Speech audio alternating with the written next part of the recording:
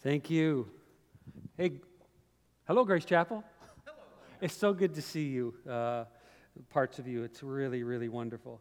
Hey, have you ever thought what it would be like to rescue someone? I don't know if you ever have in your life had the opportunity to really rescue someone from some untold danger. I often think of it as like a lifeguard who's dragging a drowning swimmer back to shore, or the lifeguard who's pulling a little child who's going down under in a pool. Rescue workers who are cutting people out of cars, firefighters battling smoke and fire, risking their life for someone else, or even a different kind of a rescue. What would it be like to give someone life-sustaining resources to help them through a very, very difficult time in their life so that they don't lose everything? Maybe you've had the opportunity to do that, but rescuing of any kind seems to be so satisfying to those who talk about it later. Even though when you do it, it requires your complete sacrifice and complete abandonment of yourself. Rescuing it's always the right thing to do, and it breathes a clarifying purpose into our lives. In Jude, whose book we started last week, it's not even a book. It's a little brief footnote, but his brief yet powerfully compelling note to the church, to you and I, he wants to stir us up to defend the truth. Like, what is really true in life? And he wants us to be about rescuing those who are in danger, who are being drawn into fatal errors of sin that are going to mess their entire lives and even their eternities up. And that danger is all around us. You and I are exposed to it every single day. And for you and I, the church, our calling as we go through the book of Jude together, it's a matter of life and death. It's a matter of someone out there who's in danger of losing everything. So maybe you noticed last week as we went through those first four verses together that Jude is going to take us to some pretty extreme places. It's going to be uncomfortable. We're going to be talking about things that typically you don't talk about in church or around the dinner table. And we're going to come face to face with some realities of life that are going to leave some of us with a, what was that kind of reaction? Like, what was that all about? And hang on, because that begins today.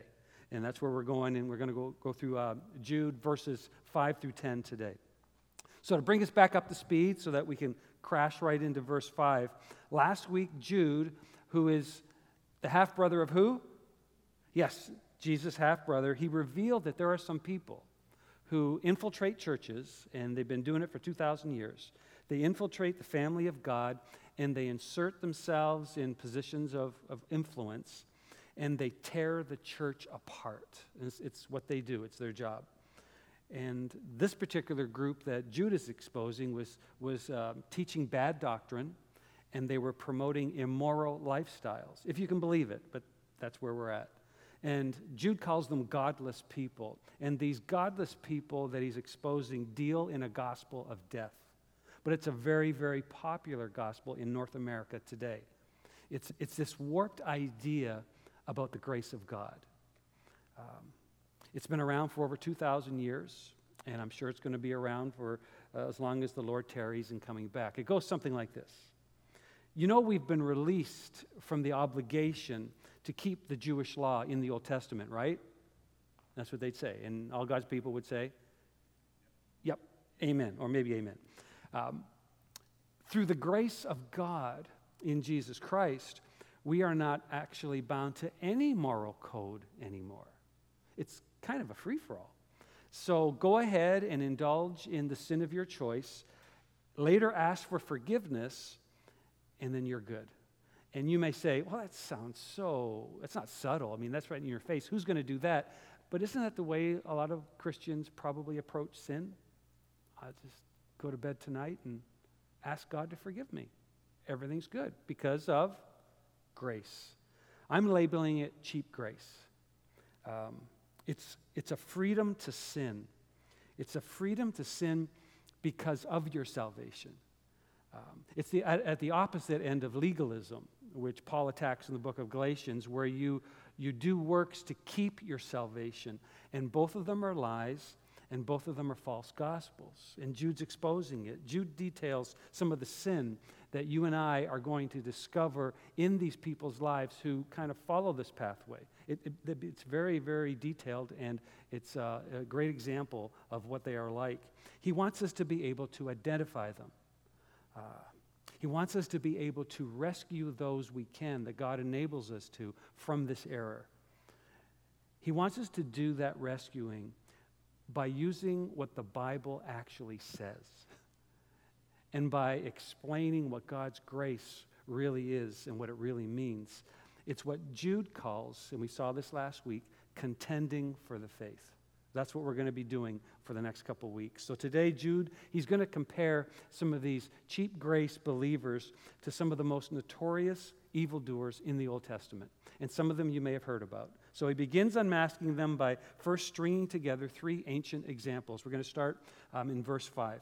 These are created beings, in all three examples, who grossly sinned against God and then were devastatingly judged by God for what they did. Verse 5. Now, I desire to remind you, and in brackets, Jude says, even though you have been fully informed of these facts once for all. Example 1, the Exodus generation, which was later destroyed except for two men. Remember? Joshua and Caleb. That Jesus, having saved the people out of the land of Egypt, later destroyed those who did not believe. Example 2, fallen angels who are locked up today. You also know that the angels who did not keep within their proper domain but abandoned their own place of residence, he has kept in eternal chains, in utter darkness, locked up for the judgment of the great day. Example 3. Sensual sinners who get punished. So, verse 7, so also Sodom and Gomorrah and the neighboring towns, since they indulged in sexual immorality and pursued unnatural desire in a way similar to these angels, are now displayed as an example by suffering the punishment of eternal fire. Do you know or do you remember some of these stories of old? Let's take a deeper look. We're going to run through them again and look at these notorious characters from the past. First, in verse 5, Jude said, now I desire to remind you, even though you already know all about this. So Jude uses three rapid-fire Old Testament stories because he knows that the readers of his letter are Jews, and they would understand the full context of each of these three stories. He knows that his readers would be so familiar with the context of each of these three stories that they would immediately pick up on the point that he was trying to make. Today, in the 21st century, even in the church, I think that most people need to be reminded. And probably quite a few will see some of these stories for the very first time, especially in the light of the point that Jude is trying to make for us to get. So what is his point? Well, Jude's main concern is to show us that in each of these three groups of created beings, every one of them overstepped God's divinely established order. All three of them. God sets boundaries. His created creatures crash right through them. So Jude shows us clearly that whatever the privileged state of these created beings may have been in the past, it doesn't count for anything. Nothing. They were judged for their sin, what they did.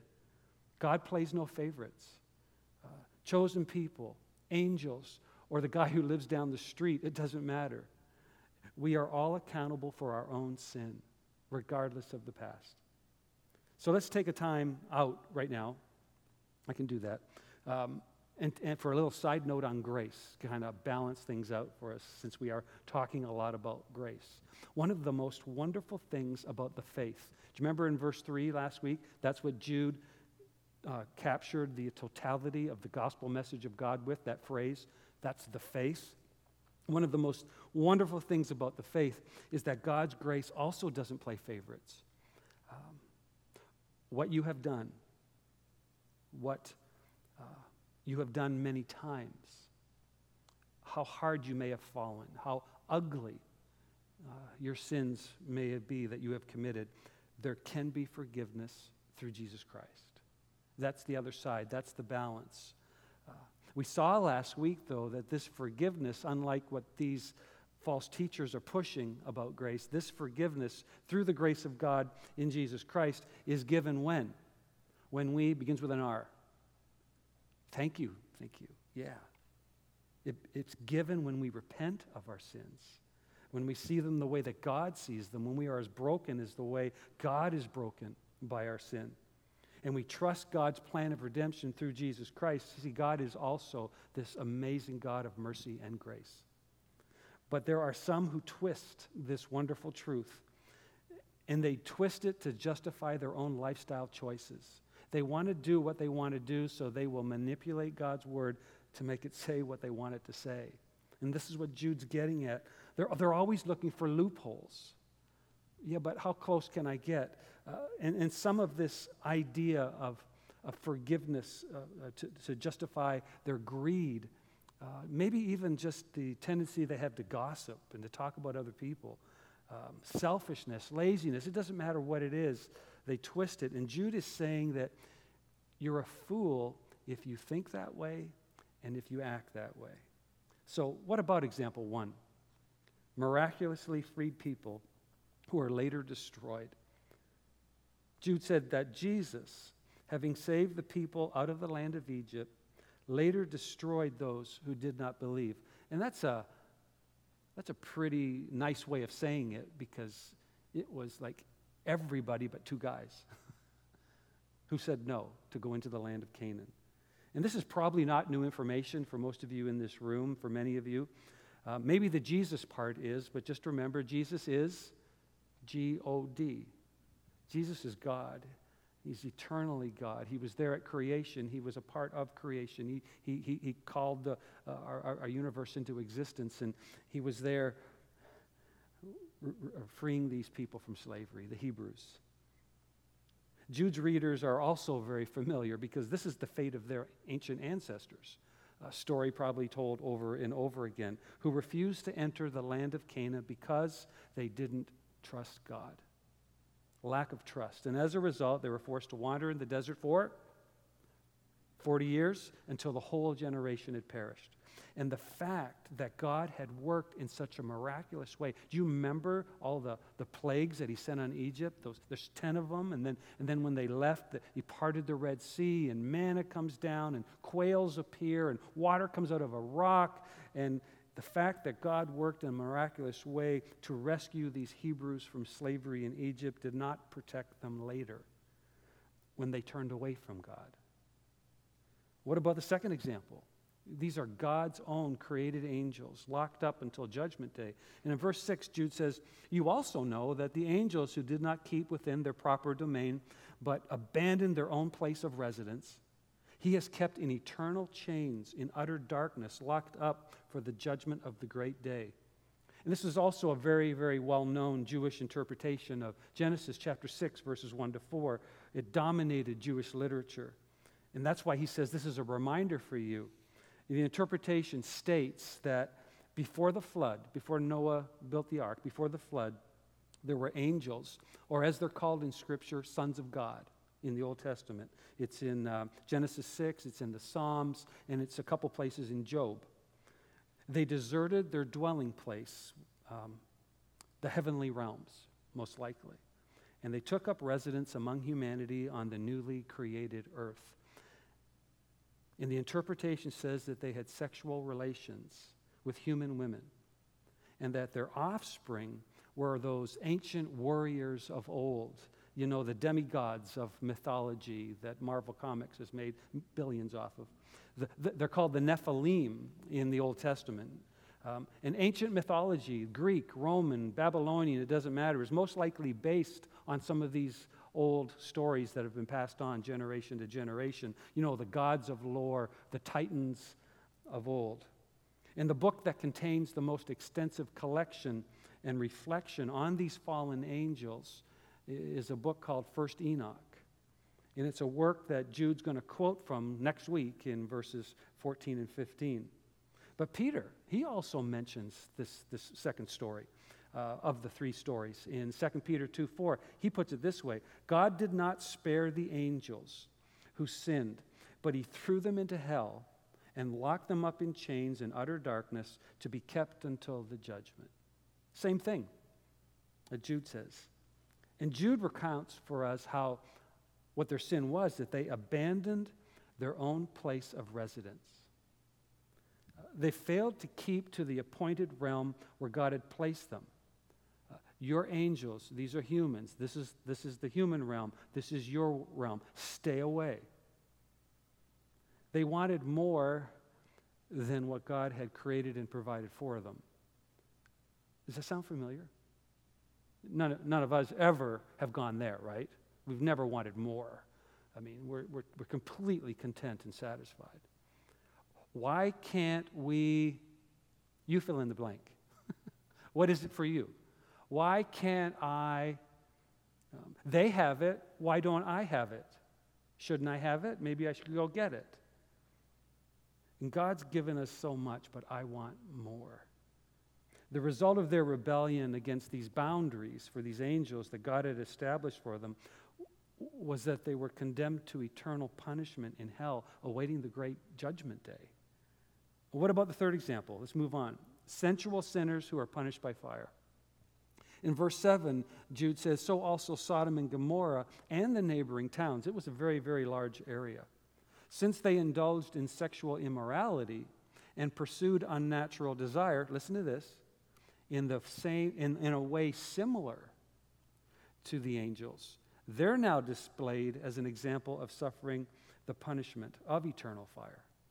So Jude says that Sodom and Gomorrah, a very familiar story in the Old Testament, a very sad story, and all the surrounding towns in that vast region gave themselves up to a sexual immorality in a way similar to these angels. So the essence of their rebellion was also about sexual sin. Isn't that interesting? I mean, the sex that is rampant in our society today, the sexual revolution, it's not new. It's always been this way. It's been one of the main ways that Satan gets to us. And these city-states abandon the boundaries set by God that sex is to be between a husband and a wife. It's declared by God in Genesis chapter 1 and 2. It's affirmed by the Son of God in Matthew chapter 19, verses 4 and 5. One man, one woman equals a marriage.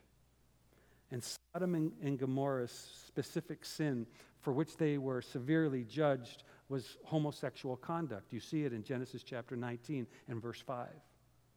And Jude tells us that they are now displayed for that as an example by suffering the punishment of eternal fire. Just like the angels are destined for eternal fire. We know that from Jesus talks about it in Matthew chapter 25. We read about it in Revelation chapter 14 and in Revelation chapter 20. So also the towns of Sodom and Gomorrah were destroyed by actual fire. Brimstone and fire fell from God from the sky. And that fire is eternal in the essence that its effects were permanent. Those towns and the surrounding area was utterly destroyed and never rebuilt. Today, many believe that these towns are below a particular section of the Dead Sea in Israel, and that the exceedingly high salt content under that sea is directly related to the brimstone destruction of those cities over a very wide area. Eternal fire, it's a metaphor in the Bible.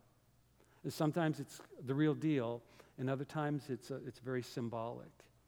And it is always seems to be symbolic for the fate of anyone who rejects Jesus Christ as their Savior. Eternal fire. That they will be completely and utterly lost. It's that serious. This is why Jude's so worked up about it.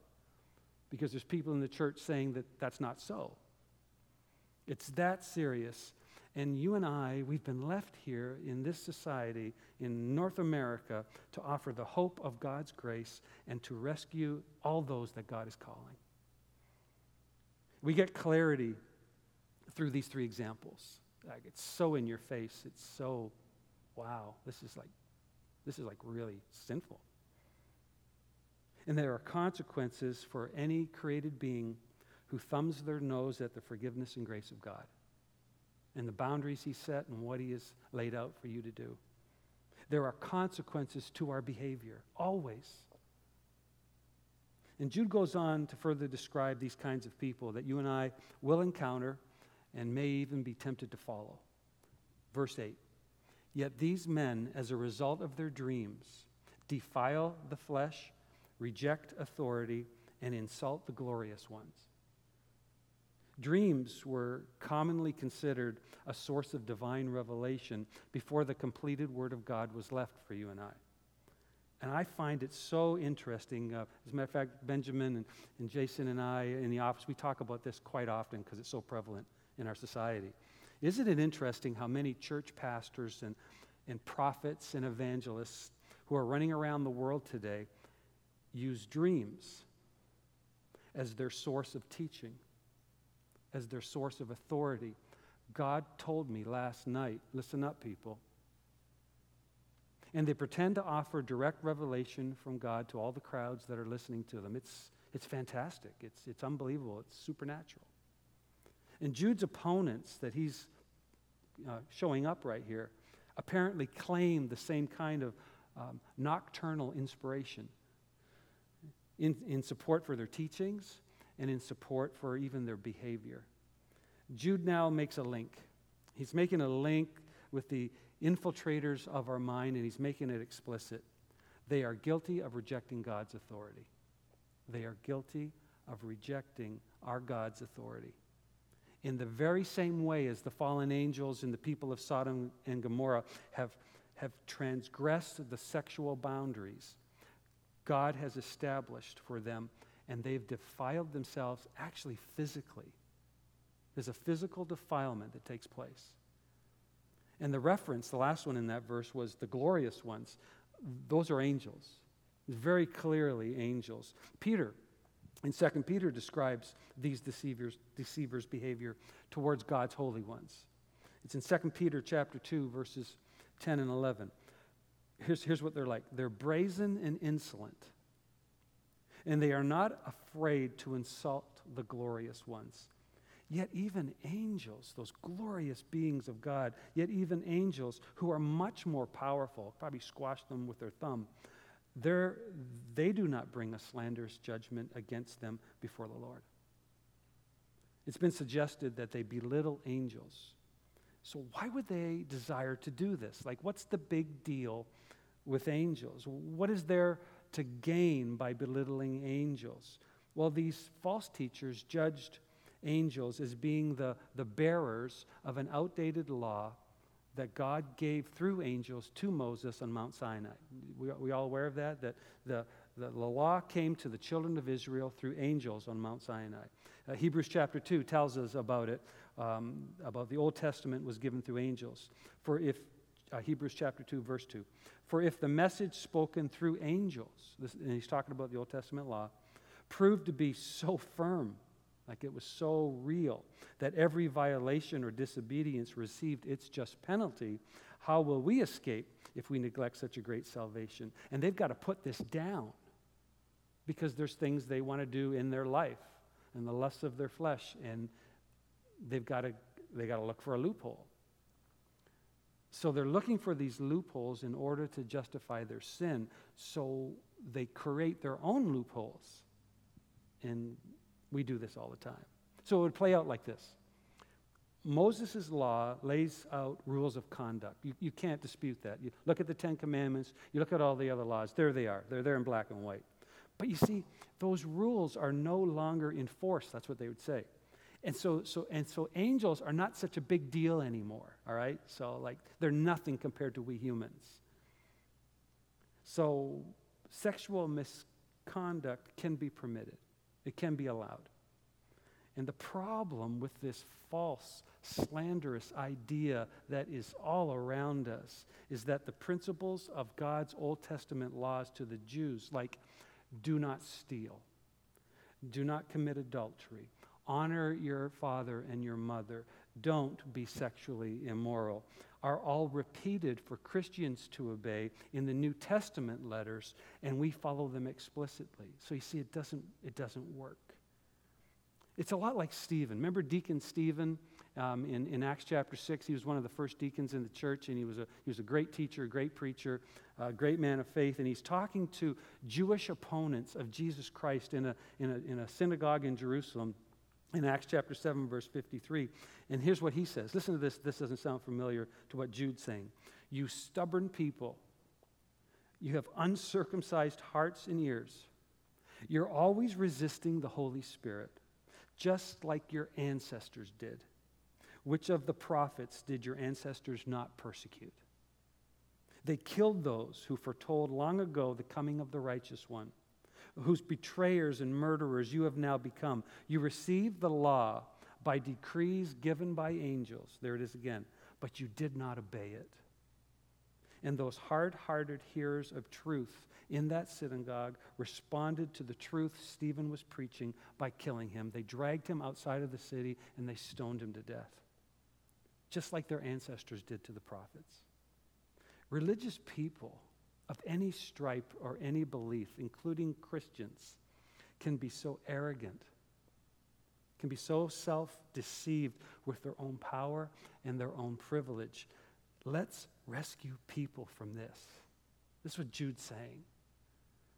Let's not go there ourselves, and then let's go find people who are under this error, and let's win them back. So now Jude talks about an actual angel. It's in verse 9. But even when Michael, so he goes to the biggest angel, right? Most powerful. But even when Michael the archangel was arguing with the devil and debating with him concerning Moses' body, he did not dare to bring a slanderous judgment, but said, "May the Lord rebuke you." So what Old Testament passage can Jude possibly be referring to? That's right. He's not alluding to a portion of the Bible. It's not in there. Jude is talking from a book called the Testament of Moses, which was written early in the first century. The nature of the dispute that he's referring to between Michael and Satan is not quite clear, but it doesn't matter because that's not the point. Jude's point is that even Michael, an angel of surpassing power and authority that we know from Daniel chapter 10 and chapter 12 and Revelation chapter 12, this mighty creature of God was unwilling to do what these false teachers recklessly did with abandon, issuing condemning judgments against even angels, to regard angelic beings so lightly, so frivolously. And even Michael did not render a verdict against the evil liar, father of lies, the angel, the created angel Satan. And even though Satan was at the time speaking slanderously against Moses, instead, what did Michael do? What does the text say? He appealed to God to judge Satan. He wasn't even willing to do it. The right to judge anything or anyone belongs to God alone. We have to remember that. Never overstep the boundaries instituted by God himself, or our own words of judgment against another person may bring condemnation only upon ourselves. But remember, there's a huge difference between holding another believer accountable to the truth as it's revealed in God's word. That's a part of rescuing. That's the big part of rescuing. But judgment, that's a pronouncement on their life. And that's God's domain. Even Jesus said in John chapter 3, verses 17, right after the famous John 3:16, he said, "I haven't come to condemn the world." Do you know why? What did he say? It's condemned already. You don't have to do that. I've come to save it. I've come to redeem. I've come to rescue. Verse 10, our last verse for today. But these men, these ones that you and I need to be aware of and rescue people from, they don't understand the things they slander. And they are being destroyed by the very things like irrational animals they instinctively comprehend. Despite the claims that you're hearing on the TV from men and women who are claiming to have special revelation through dreams from God, Jude says they are actually ignorant of the spiritual realities they claim to understand. And the only thing, he says, they understand are the base desires, like their uncontrolled sexual appetites. Did you think those are pretty intense verses? Yeah? Verses 5 through 10? They're pretty intense. But follower of Jesus, be of good cheer. Jude tells us that in response to this constant attack in our world today, we, the children of God, in verse 3, were to contend for the faith. That's what we're supposed to do. And who's on our side? God is on our side. And then he says later in verses 20 and 21, we are to build ourselves up and keep ourselves in the love of God. And then in verses 22 and 23, he says, and we are to work to rescue those who have gone astray or who are at risk of doing so. Are you watching? Do you care that much about others, other people? And he says in verse 24 that we can do this with confidence because we know that God's power is sufficient, listen to this, to keep you from falling and to present you before his glorious presence without fault and with great joy. Would you stand with me? We've looked at, as I said, 3 pretty extreme stories that lay out the dangers that are around us. It's for some, it's shocking. For others, it's that's what I expected.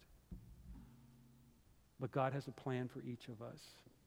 And there are people in your life, I know there are in mine, who really need to be rescued.